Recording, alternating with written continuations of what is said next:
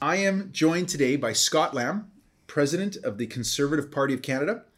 By day, Scott is a Vancouver-based lawyer and partner with Clark Wilson. And by night and weekends, he helps the Conservative Party navigate one of the most interesting times in our history.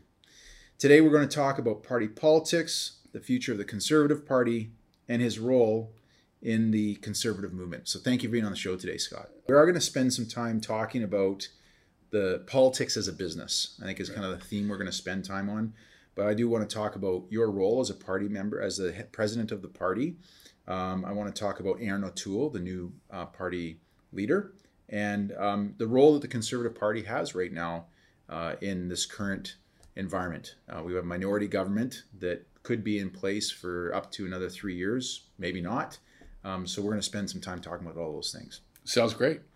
So let's start off by being party president. I mean, the thing that first struck me is when Taco Van Popta, one of the MPs and members of the Conservative Party, who introduced you to me and said, let's get Scott on the show. I said, oh, when's he flying out here next? And he said, no, he lives here in Vancouver. Because I just made the assumption that you're either from Alberta or you're from Ontario. Yes, and usually the Ontario folks tend to control a lot of the things. We wrested the presidency away from them and claimed it for Western Canada when I came on board. So. Okay, so how long have you been president for? 4.5 years. Okay. And so I was elected first at the Vancouver National Convention, which I chaired, and was reelected in 2018 at our national convention in Halifax as well. Okay.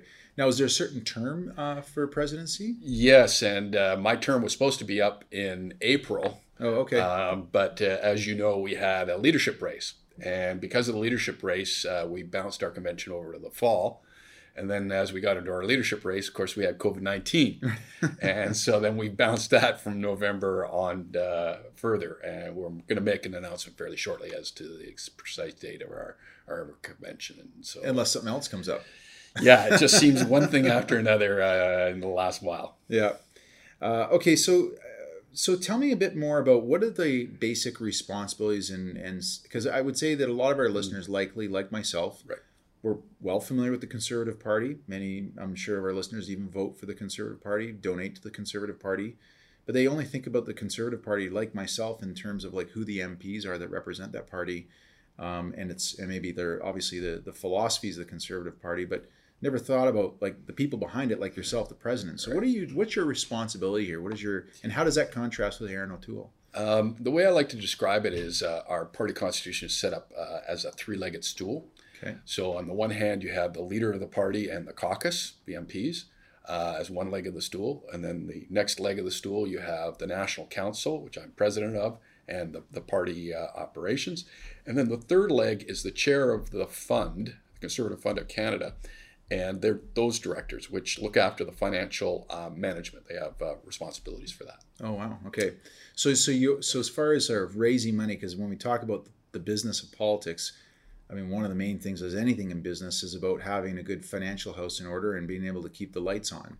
Right. It sounds to me like your role isn't really involved in around the fundraising aspects. It is and it isn't. Okay. We have a relationship with the fund that we work closely together. And what I like to say is those three legs of those stools, if they all work well together, there's usually good success for our party.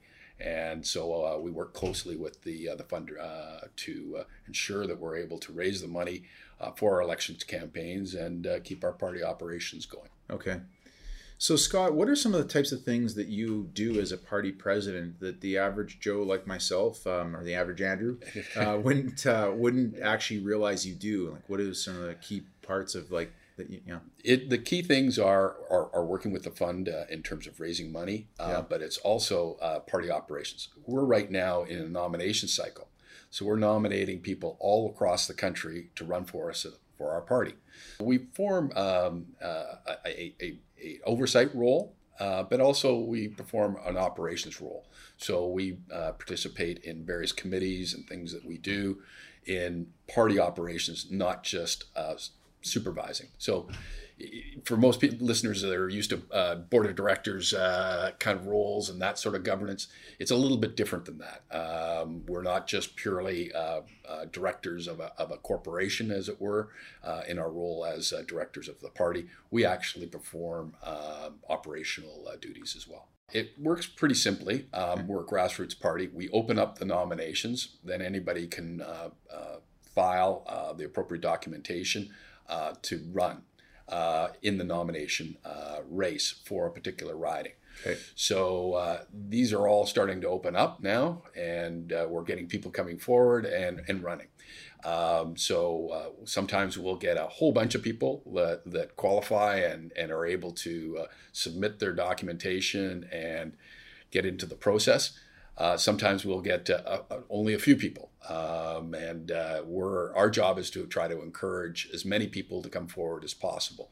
But we are moving quickly because it's a minority government, and in a minority government, where the window for a lot of this recruitment is quite short. Because you could potentially have what we have in BC right now, where the BC Liberals, who are not associated with the federal Liberals, but where the BC Liberals and the Green Party were kind of caught, I wouldn't say with their pants down, but were caught off guard with the snap election. Is that what you were talking about? Yeah, and so there you really want to make sure you're moving forward with a lot of dispatch to do that, and that's what we're doing. Okay.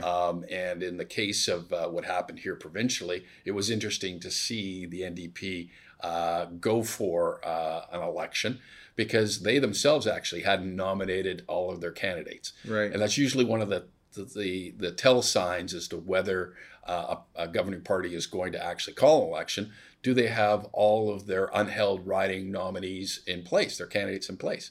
And if they don't, it tells you, well, they're not ready. And the other thing you're looking for is, where's the money? How are they doing in their fundraising? Are they raising lots of money? And if they've got their candidates in place, and they've raised lots of money, and their polls are looking good, you know they want to push for an election. Wow, interesting. So that was a bit of a surprise in the sense that what you've just described is the BC NDP didn't have all their candidates. And I mean, we wouldn't, I guess, know how much money they'd raised, but it sounds like... You would know because it's disclosed on a quarterly basis, even in BC. Yeah. Oh, is it? I didn't know that. Federally and provincially? Yep. Oh, so wow. Our reporting federally is quarterly, and people watch that very carefully to see how the parties are doing. Typically, in fundraising for political parties, governing parties out-fundraise opposition parties.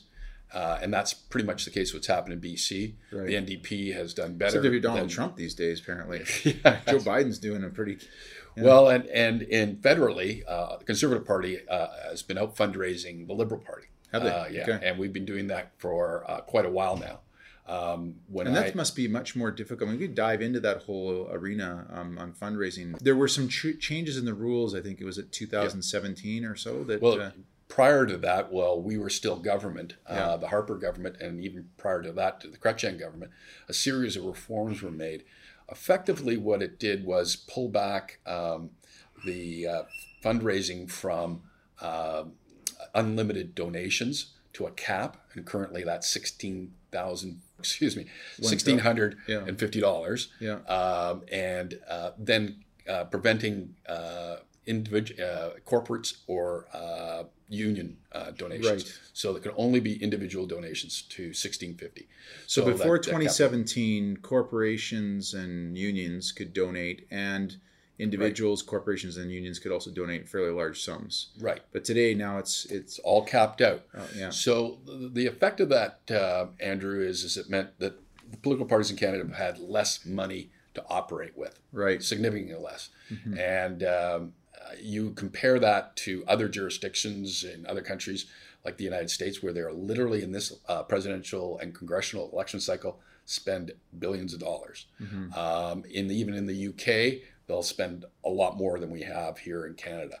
And the ramifications... How much do we spend in Canada? Well, you're looking at each party, the Liberals and ourselves, spend to the cap last time, which is about $29 million during the RIP period. And then the NDP... Oh, there's even a cap. Even if you did raise a limitless amount of money, there's actually a cap on how much you can spend. During what we call the RIP period, during the election period. Prior to that, there are some restrictions, but mostly it's open-ended what you can spend. So it's highly regulated and highly controlled. Now, what does that mean? Well, it means that people often think that there's a building in Ottawa that's 30 stories high and has got a big C on it, and there's a cast of thousands working for the Conservative Party. Well, there isn't. And the Liberal Party has about 80 professional people working for them. We have around 60 professional people working for us, and that's it. The rest is all a massive volunteer organization, Wow. and which is mobilized during an election period to literally to tens of thousands of people Incredible. working. So it's a very much different organization.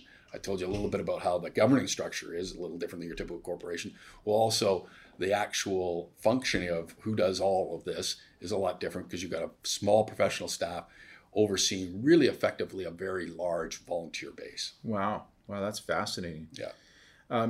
With these changes in the regulations on donations to political parties, effectively getting rid of foreign donations, corporate donations, union donations, and even capping donations for individuals so that wealthy people can't really donate much to a particular party, I got to assume that probably hurt the Conservative Party more than it hindered than it helped it, compared to, say, that of like the Green Party of Canada, who likely probably has mostly, not a bunch of wealthy people donating to them. The interesting thing about that, Andrew, is actually it didn't. It didn't? We are the leading fundraising party and have been for a long time now. Really? What happened is that when we merged the old Progressive Conservative Party with the Alliance Party, there was a real tradition, particularly on the Alliance side, of grassroots involvement and donations. So effectively, we understood how to raise lots of money from a broad base of donors. Okay. And what I mean is not large donations, but lots of them. Okay. From a broad base. That set us up when the reforms came through, that we were far ahead of the Liberal Party. Interesting. Okay. The party that was closest to us in sort of a philosophy and a culture and an operation that could fundraise was actually the NDP. And we've done extremely well in fundraising, and it's been fundraising is and leading in fundraising is a strategic advantage as much and a political advantage as much as it's just good business practice. We've had the benefit of that. I like to tell the story about how Stephen Harper succeeded as being the longest minority prime minister in Canadian history. Typically, minority governments last anywhere from a year to 2 years. His minority government lasted for 5 years. And people often say, well, how did he last so long?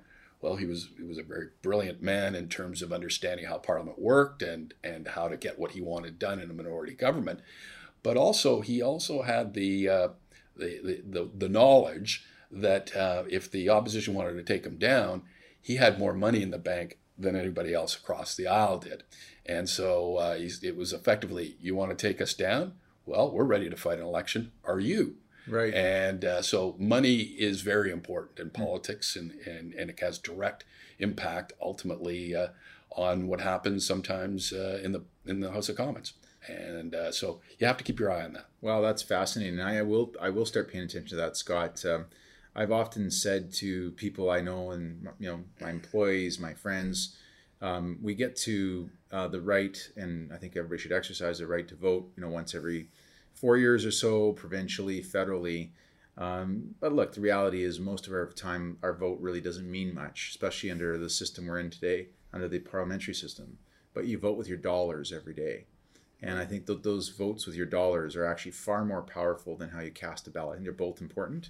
But things like if you have a broad swath of Conservative Party members all willing to not necessarily hit the maximum, if many of them can't afford that, but they can all donate a couple $100, goes along probably a lot more powerful than trying to encourage just a few people to convert from a Liberal vote to Conservative vote. That's absolutely right. And what we've been able to do is reverse the typical scenario where the governing party out fundraises the opposition party. Just before I became president, we lost fundraising for the first time in 9 years in Q4 of 2015. We reversed that, and since that date, we've been out fundraising annually the Liberals. They've been much more competitive, the Liberals, but we've been managing to stay ahead of them.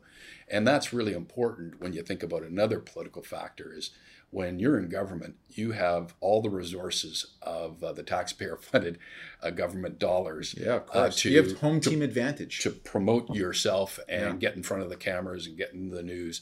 And so it helps level the playing field if we can raise more money than they can, and we can spend that outside of the RIP period to get our message out. Right. Really, really important.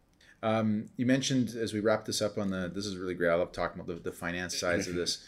You mentioned that the telltale signs that a governing party may be looking to call an election early is have they got their candidates all set up for various in the constituencies where they don't have an MP, that they've got their finances in place. What does it look like on that picture with the Liberals right now? Does it look like they're wanting to do this? I don't get the impression they are, but. Well, I think, and I'm not sure when this is going to air, but if you look at what's happening, there's the raw politics of it, and then there's the preparations and getting your party ready. And you're highlighting, of course, one of the key things is how many dollars do you have in the bank to do this? Because of COVID and the reduced fundraising for all political parties, there's much more challenge there. The Liberals tend to run their party like they run the government. They're not afraid to get in debt as a party. We paid off our bank debt from the last election as of August 1st. The Liberals haven't. They like to... So you can go into debt. That's not a problem. Well, but you have to go back to the banks to raise that money. Yeah, to lend that money again. Yeah. And the Liberals operate their party, again, like they operate the country. Sure. They don't mind going deep into debt to do that. And they're just confident that one day they'll get themselves out of debt. Oh, I see. So even if they haven't raised the $29 million, they'll just borrow it from the banks. And I'm sure the banks all... been a lot enough backdoor deals going on the last 12 months that they owe them a lifetime worth of loans anyway. So a bit cynical about this whole thing, so. Yeah. The bottom line is that on the money side, I don't think the Liberals are going to be afraid of borrowing more money to fight an election. Yeah. Then looking at the political side, sure. What we've seen in a couple of the provincial elections is that sitting governments trade heavily on the COVID crisis to try to keep themselves in power. To the benefit of the Conservative Party in New Brunswick, they won, and looks like John Horgan's doing very well. So he's trading on that as well. And the Liberals federally will likely see that as a good sign that incumbent governments are going to benefit from the COVID crisis politically. Right. And so you can see the maneuvering in a minority government of the Liberals to maybe precipitate an election. Yeah. And they're not afraid of having an election. On our side, we're not afraid of having an election either. So we're moving closer to that. But you still have to watch those signs of are people being nominated? How's that fundraising going? What are those poll numbers? And then some other subtle things that people don't sometimes realize. And if you mentioned a moment ago, you're a little more cynical. Well, I can claim to be a little bit cynical too. When we watch whether the Liberals go for an election, there'll be a lot of people in their back bench who got elected in 2015. And they need to have been elected for 6 years or more, or 2 elections. So by October of next year, they can have their pension. Is that where we're going with this? Yes. Yeah. So at October next year, they'll hit their 6-year mark. So right. There'll be some backbenchers of the Liberal Party saying, "Whoa, slow down. Let's just wait a little bit longer." Yeah. That part just drives me. I'm gonna dive into that some more on another podcast at some point, because the part I love that I think so ironic is when you look at the federal NDP party and they take this position of like, we're working for the regular people and not just for the super rich, right? As though somehow, the Conservative Party and the Liberal Party collect so many votes from all these super rich people. I don't know how they can get that many votes. And yet these are MPs who have, not only are they, if you look at Jagmeet Singh, the guy's making roughly around $200,000 a year, guaranteed. It's not like you don't have to worry about not getting a paycheck when you're working for the federal government. But his pension, he doesn't have it yet, but he will, and he will, the pension, people, you guys have to understand in real, private dollars, that's worth millions and millions of dollars. So. Well, to the credit of Prime Minister Harper, when he left office, he left on the table literally millions of dollars in his pension, which he did not take. Is that right? Yeah. To his credit, very impressive. Yeah. Also during his. That's not. I don't. I guess that's not very well known. No, it isn't. And he's not a person that would be, trying to tell people about that every day, but it's just a fact. And he also, under his prime ministership, reformed the pensions to make it closer to the private sector. So you can't collect your pension until you're 55 and this sort of thing, trying to make it a little bit more reflective of what people would expect in the private sector. Although you're absolutely right, it is not a private sector package at all. Yeah, it is very favorable. Yeah, it's very lucrative. But to some extent, I do see close and up close how hard some of our MPs work and what they sacrifice to put aside to do this job. And look, Scott, I'm not criticizing the pension. I'm criticizing the people who claim as though they're not part of the 1%. Yeah. When the NDP MPs say, we're here for the little guy who's just trying to get by. Yeah. And I'm looking at it going, well, why don't you, if you really feel that way, why don't you give up half your income and donate it to a charity? Why don't you do what Harper did and walk away from that pension? But you won't, and that's the brute. That's where I get a little bit irked. Yeah, no, I hear you, and they do sacrifice. I mean, I'm not. It's just just admit the fact that you managed to get yourself into a very lucrative position, especially you've managed it, and I think it's deserved. Look, if anything, pay these people more. I mean, I almost wonder sometimes if we wouldn't have better leadership in politics if we actually gave a bit more an incentive, like have some kind of bonus structure. I'm not sure how you'd do that, but start cutting costs. I don't know. Now I'm going down my right wing avenue. Anyways, look, let's go back to a comment you made earlier, which is you believe that the Liberal Party is not afraid to enter into an election. They'll be willing to borrow money. Yep. And you guys aren't afraid to either. So that's a good segue into talking about Erin O'Toole. Sure. He's the new leader of the Conservative Party. And it's kind of standard that, you have an election and Andrew Scheer just didn't deliver. And so this is often a case where there's a question, should we look at changing leadership? And that happened. There was a leadership race, and there were a few people in that, and Erin O'Toole came out on top. So why don't you talk for the listeners for a minute about Erin O'Toole? I've never met him. Sure you have. Yep. What's he like? Is he a guy that we can get behind, a people that are supportive of the Conservative Party can get behind? Well, the first thing I'd sort of back this up a little bit. The first thing I want to talk about is the leadership race itself. Sure. Despite being a shorter leadership race than we ran previously in 2017 and going through COVID, we set a record as a party for the number of people who joined our party during that process. Really? We ballooned up to 270,000 members. We've never been that big. Wow. And it's a very good sign. And we also set a record for the number of ballots cast in the leadership race itself at 170,000 ballots cast. That's the largest leadership vote in Canadian history.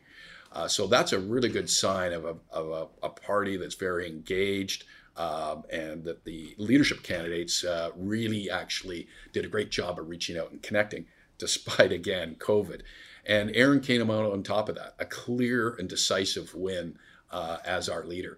And I think his success was in the campaign, first of all, learning how to campaign in a COVID environment, which I think may do him very well coming into a federal election with his team. But he was able to reach out into all aspects of our party and unite our party. He has quickly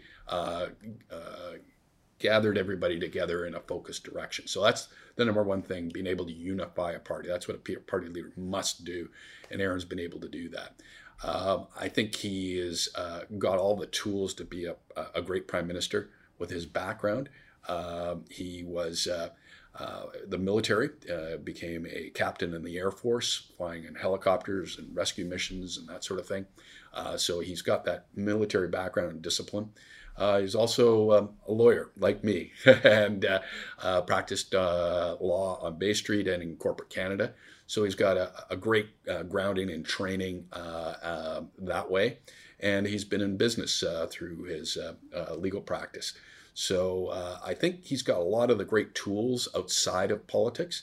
Then he's got the background as a former cabinet minister under the Harper years. He came in the latter part of the Harper years as the Minister of Veteran Affairs.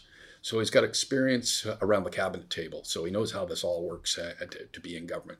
So as a total package, really, I just think Aaron's he's got what it takes to be the prime minister, and he's got a party that's united behind him, and so that's a very, very powerful early start to his leadership. Well, that sounds very exciting. Thanks for that background. Parties as a whole in politics, if you don't mind me continue on this absolutely. topic. So one of my observations, again, I'm not a political expert like yourself, and I'm learning a lot here, but one of my observations is it seems to, maybe this is just the Donald Trump effect, but it seems like the world has become, especially in North America, much more polarized into this world of like left and right, and sort of no middle ground. It's like families have been broken apart in the United States over this. Yeah. And when I look at political parties, I see a lack of independent thought and expression of views because they have to be part of the party whip. Right. Who I think I'm assuming the word means they whip the MPs into place, make sure they vote a certain direction. Isn't there something to be said about the problems of doesn't that kind of create an environment where there's a party leader and a couple of key people, and so when you go back to your philosophy of like you're voting for your what you believe in up front, but maybe you're not because you're getting whatever the party leadership decides on, even though you might have an MP that, I don't know, pick a hot topic where you'd say, okay, well, maybe I've got some party leader who isn't supportive of that, and yet I agree with, but my local representative is supportive of it, but they can't vote in that direction. What are your thoughts on that? Well, twofold again. Mostly, a lot of the differences are brokered out through the party to present a unified and coherent agenda and strategy to present to the Canadian people to say, this is what we're going to do as government.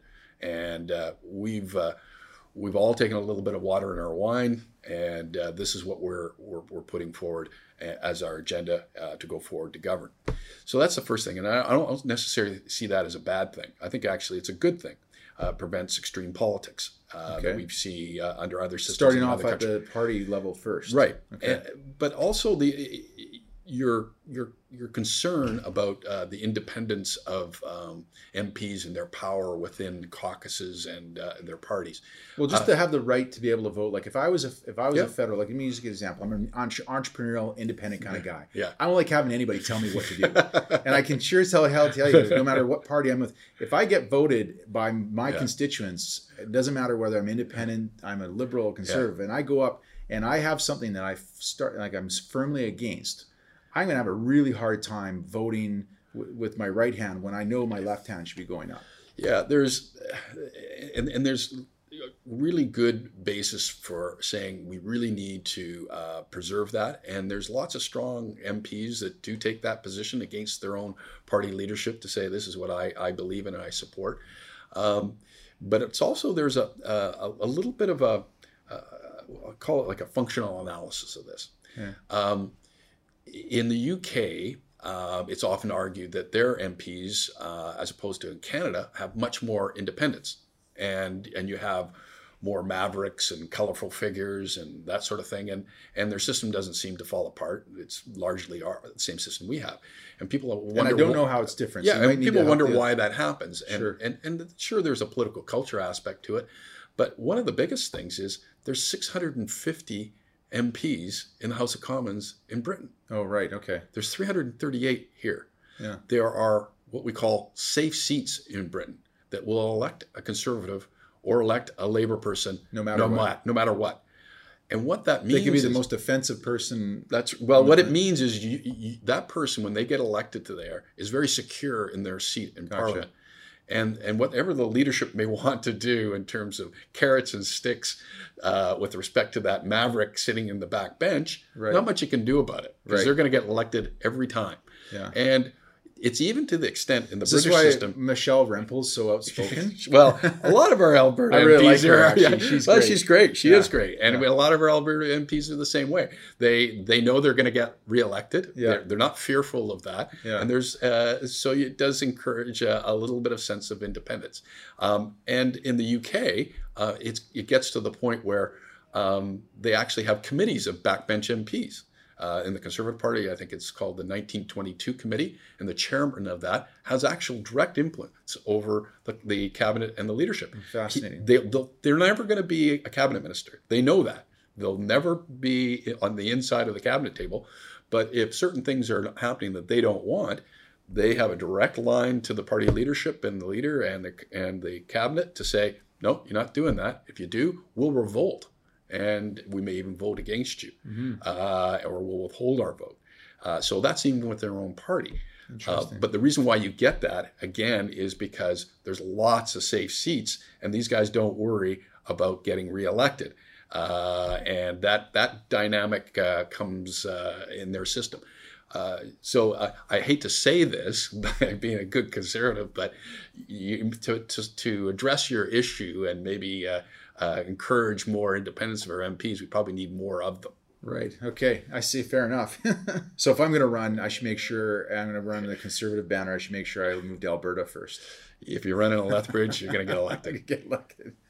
Well, I think that concept you've just described was sort of illustrated in that movie, The Darkest Hour, which was, did you watch that movie? Yeah, it's a great movie. And it actually captures a period of history, which I've read in a couple of different sources. And actually, the latest one who wrote about that, but essentially what that whole movie was about, was Boris Johnson. And if you ever want to read Boris Johnson, he's a very good writer because he was a journalist for many years. He's a very good writer. The book's called The Churchill Factor, and a very entertaining read and very, very, very, very good because it hits that moment in history where you really understand that by the decisions of a few people in literally hours, changed the course of history. It did. Yeah, it's a fantastic movie. Okay, let's jump to the Conservative Party's role today. We could be in for an election soon.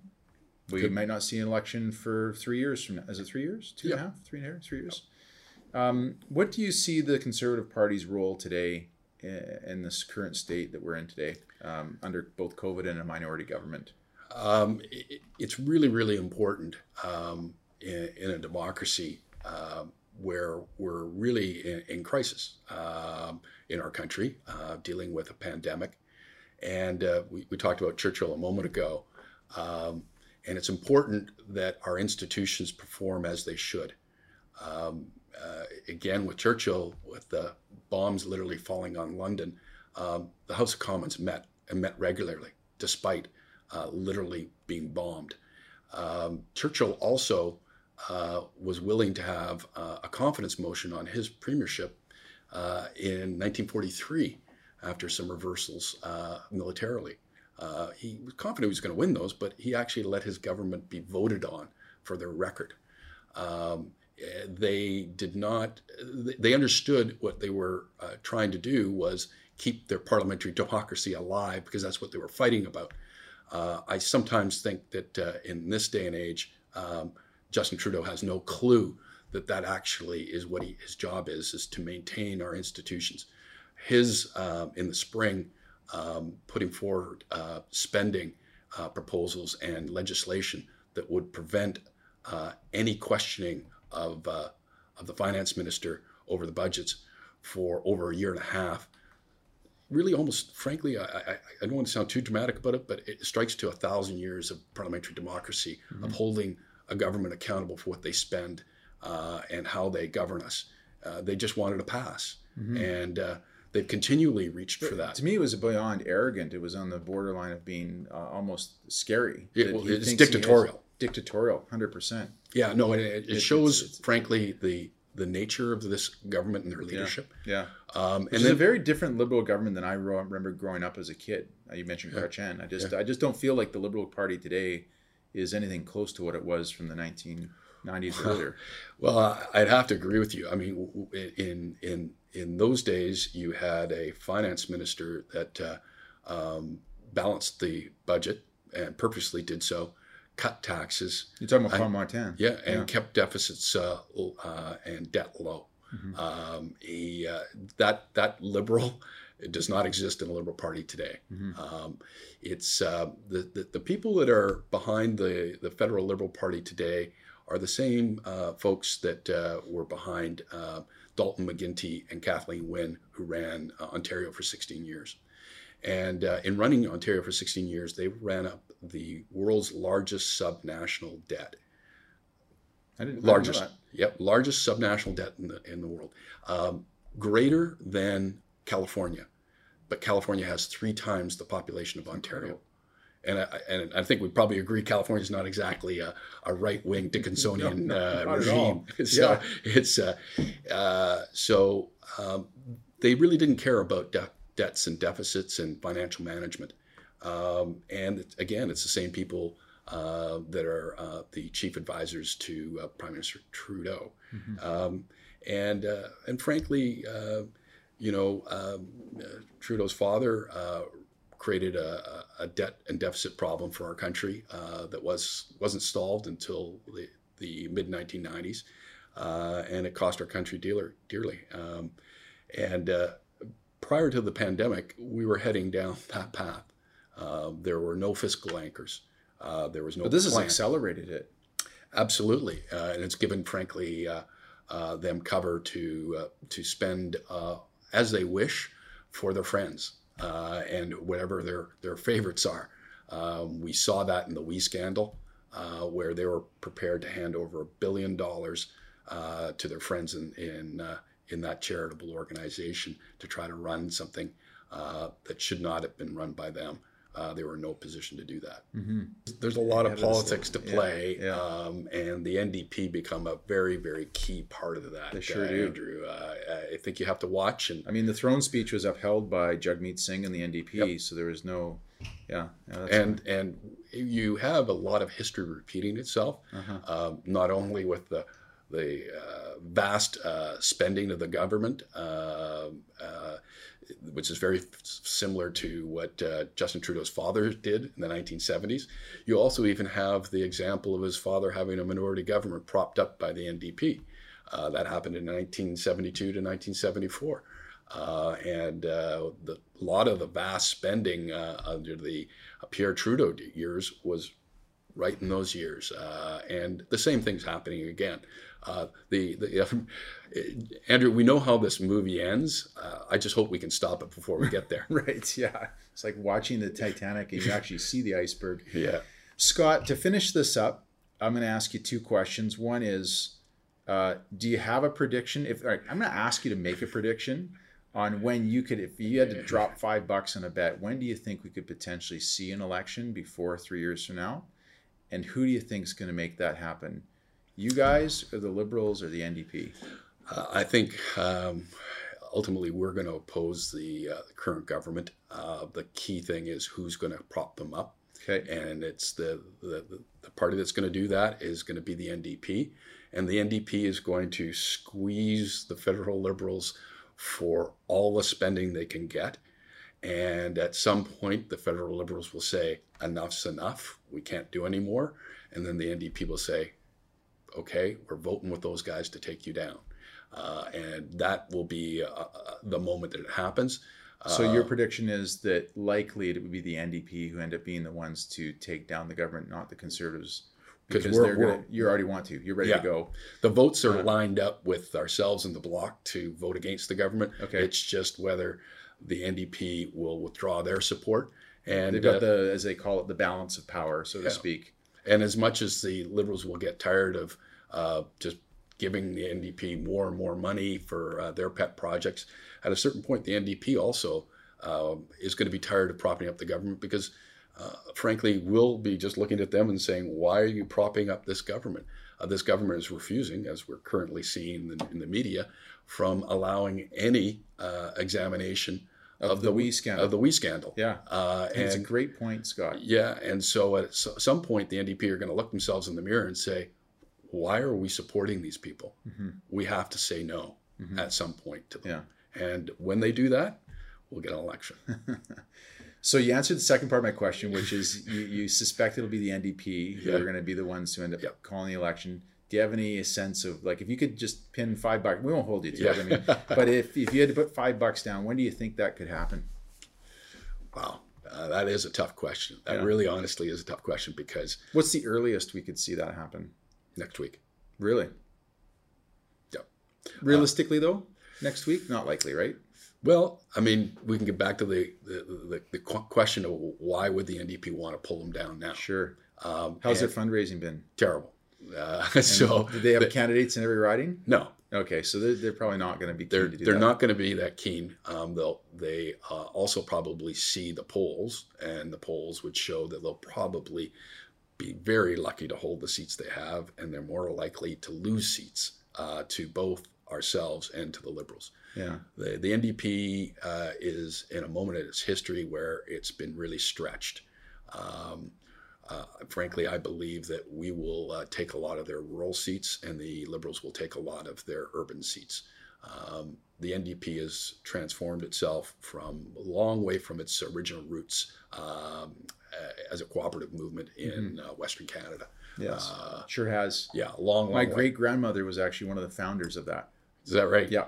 Well, I was born and raised until I got to high school in Alberta. So a lot of my family's from Alberta, and I have a lot of cousins in Saskatchewan. And it was, you tell people in Eastern Canada this, but it's hard for them to understand. But I said, well, my relatives, they had either vote for, in Saskatchewan, they had vote for the NDP or they'd vote for the Conservatives. Mm-hmm. They'd never vote for the Liberals. Right. Liberals were the big fat cats in Eastern Canada. That's right. Never vote for them. Yeah. And I always say to people, growing up in Alberta, of course, no one voted for the Liberals growing up in Alberta. I said the first time I ever met Liberals was I moved to Vancouver.